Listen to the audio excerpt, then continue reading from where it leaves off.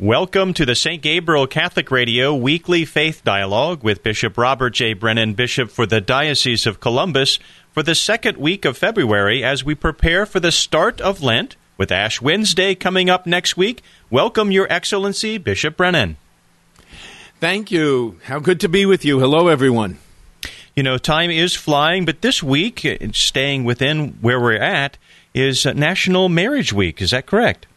That is. So here in the United States, especially in the Catholic Church, we celebrate National Marriage Week. Goes Sunday to Sunday. It usually incorporates Valentine's Day. And sadly enough, I think Valentine's Day is so superficial. But isn't it though? I mean, we really reduce love into silly little things, whereas in fact, it's something. It's a tremendous gift of oneself, and so congratulations to all our married couples. We want to salute and celebrate you. We want to thank all of our married couples because in marriage we see the gift of husband and wife to each other, and in that we just get this beautiful image of God's love for us, the love of God within the Trinity. If you think about it, marriage faithfully lived and joyfully lived is a transforming force in the world, and it demonstrates sacrifice, it fosters hope, manifests mercy, creates new life. So greetings to all our married couples, and that's true in all the joys and in all the struggles. And as a church, we want to walk with you through all of that. So God bless you. You mentioned all the struggles. Marriage, of course, has a lot of ups, but it also has some challenges as we bump into the potholes of life. Any advice for married couples as they may be going through one of those potholes? Well, the first thing always is to turn to the Lord and ask for His guidance and His help. You start there, and never was marriage meant to be simply between husband and wife. It was always meant to be husband and wife together with God. And so, especially in a sacramental marriage, there's that profound invitation of God into the married life. And so, many families have taken on some of our devotional things, like the enthronement of the Sacred Heart. Mm-hmm. Bringing Jesus into their homes. And many have just prayed the rosary separately or together and just tried to uncover where God is speaking to them. But also, here in the diocese, we do have an office of marriage and family life, and on our website there are resources, and we want to be able to try to walk with people in all the joys and struggles of marriage. The United States Conference of Catholic Bishops has a website called foryourmarriage.org. And so no matter what state your marriage is in, there are resources there that help you enrich your marriage, and maybe even to try to bring about healing. There are different retreats, different counseling possibilities.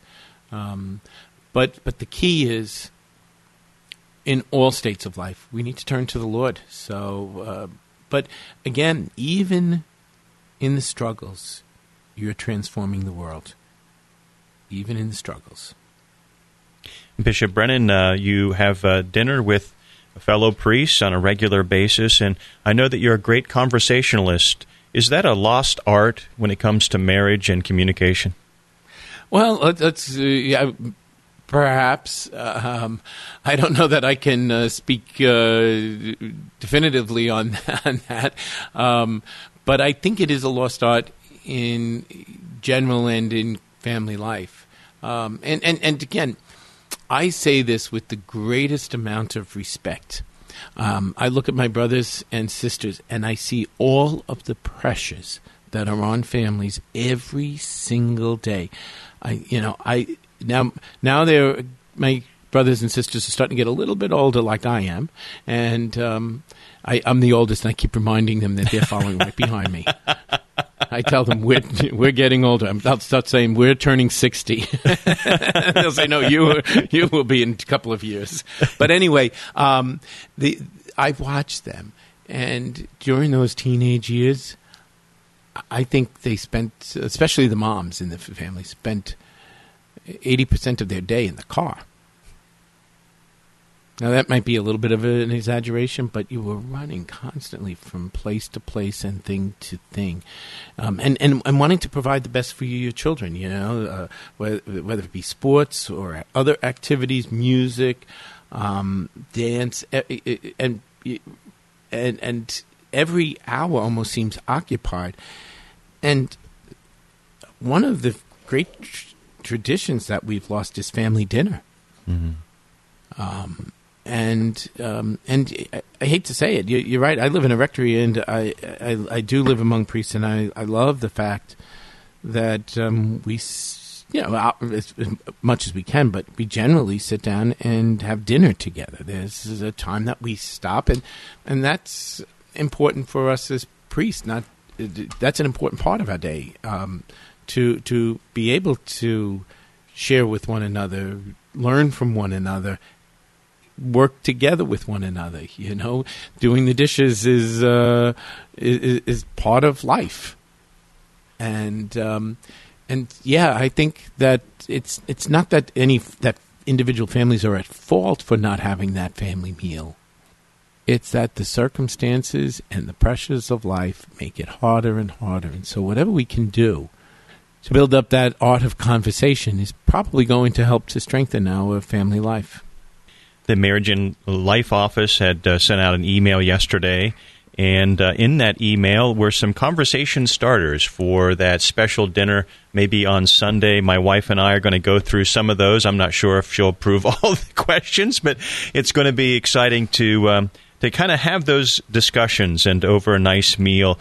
This is National Marriage Week, and it kind of ties into kind of getting down and dirty as Jesus did when he started proclaiming the gospel in the book of Matthew. I'm sorry, the book of Mark. In the book of Mark, the Gospel of Mark is so rich. Mark gets right to the point on things, and chapter 1 of Mark gives us this image of Jesus on the run, on the go, and like you say, rolling up and getting down into the nitty-gritty of human life. So it starts with the proclamation of John the Baptist, the baptism of Jesus, the temptations in the desert, but then Jesus makes that great announcement. Now is the time of fulfillment. The kingdom of God is at hand. Repent and believe in the gospel. And boom, he gets going. He calls his new disciples, Simon and Andrew, Peter and John. He brings them to the temple, and he preaches in the temple. He drives out demons in the temple. The demons say, hey, what if have you come here to destroy us? We know who you are. And Jesus essentially says, exactly, that's what I came to do. And he heals people. He frees them from those demons. He gets into the nitty-gritty of people. He gets to the house of Peter and Simon, I should say, and gets into his family, gets into the house, he gets into the family. And of course, Simon Peter's mother-in-law is ill. So what does he do? He sits and heals her. He engages with her and heals her. And then we hear. It was evening, and so it was the Sabbath day. And at the evening of the Sabbath day, people came with their sick, bringing them to Jesus so that he might heal them. And you get, I was joking at Mass. I said, if Jesus began his ministry in 2021, he would have been told he needed a logistics department so that he could do things efficiently. And couldn't he have just said, everybody be healed, and it's done, and get it over with in a 5-minute session? That's not what he did. He engaged with each person. You see, the healing was only part of it. The healing was the fruit of the encounter with Jesus. And so it was a one-on-one healing. He engaged with them. And people were coming from all over. He went off to pray. And Simon had to come and get him and say, Jesus, everybody's looking for you. You're needed. And Jesus says, well, you have to keep moving on because there are many in need. That's what I came to do. I'm not here, to perform work. I'm going to continue healing. And he did. He continued to heal. He went back and healed and moved on to other places and healed. But it was through engagement. It was through that one-on-one encounter. And then next week we're going to hear another event when the leper comes up to him, and everybody's shocked. This is a cause of great scandal. This leper broke all the rules. Who does he think he is, breaking into this crowd? I mean, we can. We get the mindset living in the pandemic, right? Yeah. Somebody coming in, and then Jesus does the unthinkable. He heals him by touch. And in a sense, the uncleanness, if you will, the disease of this man with leprosy does not cross over to Jesus, but Jesus, the whole person, crosses over into the man who was diseased. And Jesus gives him healing. He catches, if you will, Jesus' cleanness, Jesus' wholeness. And he's transformed. Again, not magic, encounter. And so, these are this, and all that I said, that's chapter 1 alone. That is chapter 1. All that happened in chapter 1 of Mark's Gospel. It is jam-packed. It is jam-packed, and it gives us pause and pause to celebrate, pause to seek healing in our own lives, and to seek deep healing. It's beautiful when miracles happen, and I believe in them wholeheartedly. But really, what's going on in the gospel is something much deeper than what you see. It's what happens inwardly through that transformation, that encounter with Jesus Christ, so that no matter what, there is healing that takes place when we turn to the Lord and really place ourselves in His hands. Now, this week, again, this is well placed because on Thursday of this week, we celebrate the feast of Our Lady of Lourdes. And we know that Lourdes is a site for healing. And it's one place that I have not yet been that I long to get to. I really do want to go to Lourdes one day. And it's just that apparition of Mary and her words. She reveals Jesus to us. She says, look to Jesus. And that became a place, that spring became a place of healing. And so the Pope St. John Paul gave us that gift of calling this day now, designating the Feast of Our Lady of Lourdes as World Day of Prayer for the Sick. And so we entrust the sick to our Lord. We join our prayers with the Blessed Mother and entrust ourselves and our need for healing and all of the sick to Our Lady, and to bring them to Jesus. And we entrust all of the sick to God, to the powerful love of God that Mary shows to us, that she opens up to us, and we ask God to be with those who are sick. And this year the World Day of the Sick takes on a special meaning, doesn't it? Mm-hmm. After everything we've been through, we cry out to the Lord for healing at every level. And then next week, we usher in Lent on Wednesday. It's hard to believe that Ash Wednesday is right around the corner. It is. And I think I'm ready for Lent. This might be one of the few years, or is it normal that you feel upbeat about this? I feel upbeat about it. I feel upbeat, and one of the things I want to think about is let's, if you, it's kind of sadly, it marks almost an anniversary. Last year we were just getting into Lent.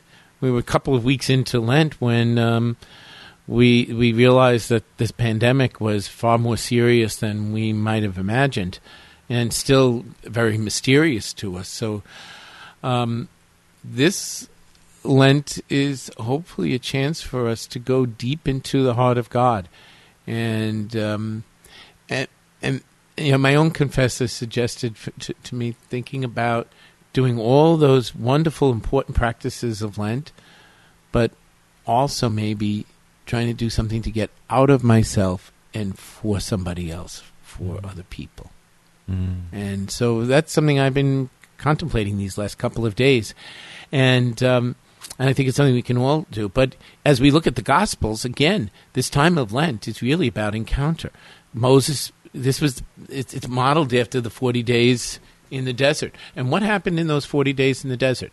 The people got to know God. Mm-hmm. They got to know the mind of God. Moses formed them as a nation, as a people of God, and they came to know the heart and the mind of God. This is a time for us to deepen our relationship with the Lord, to deepen that encounter.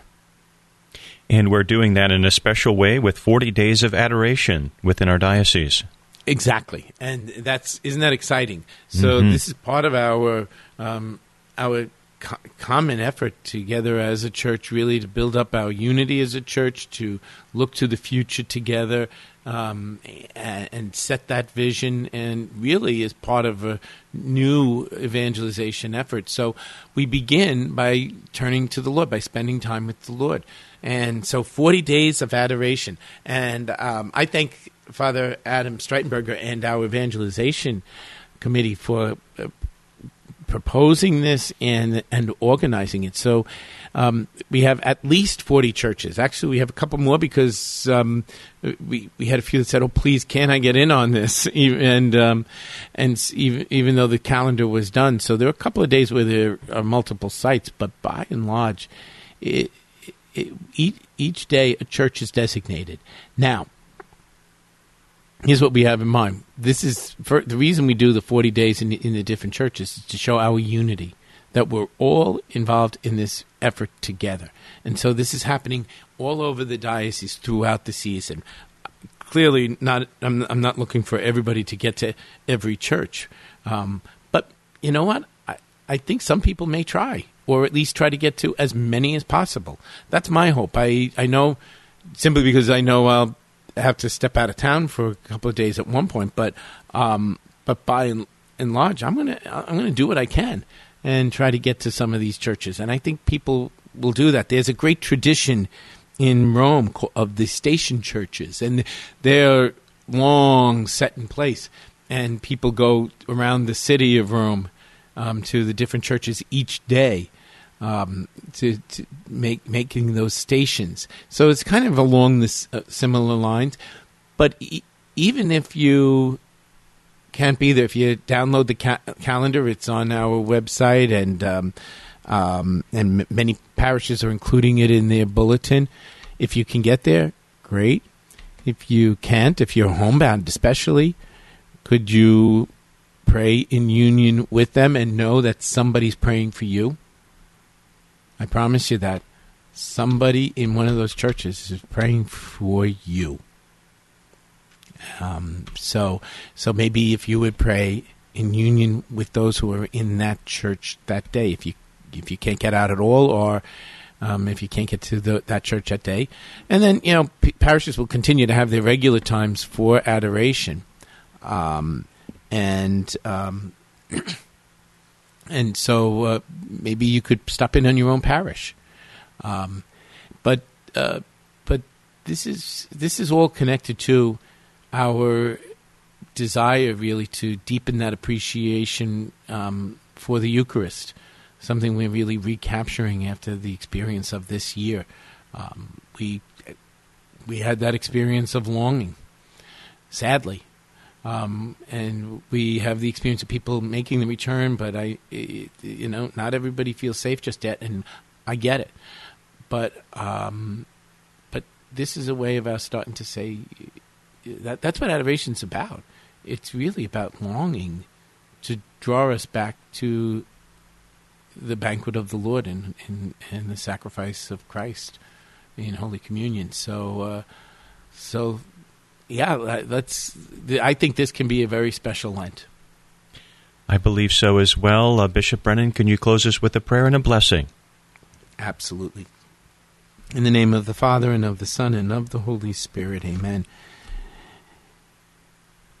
And as we approach this Feast of Mary on Our Lady of Lourdes, and with a prayer of healing for those who are ill, and for all those who serve so heroically in healthcare, let us ask Mary to pray with us as we say, Hail Mary, full of grace, the Lord is with thee.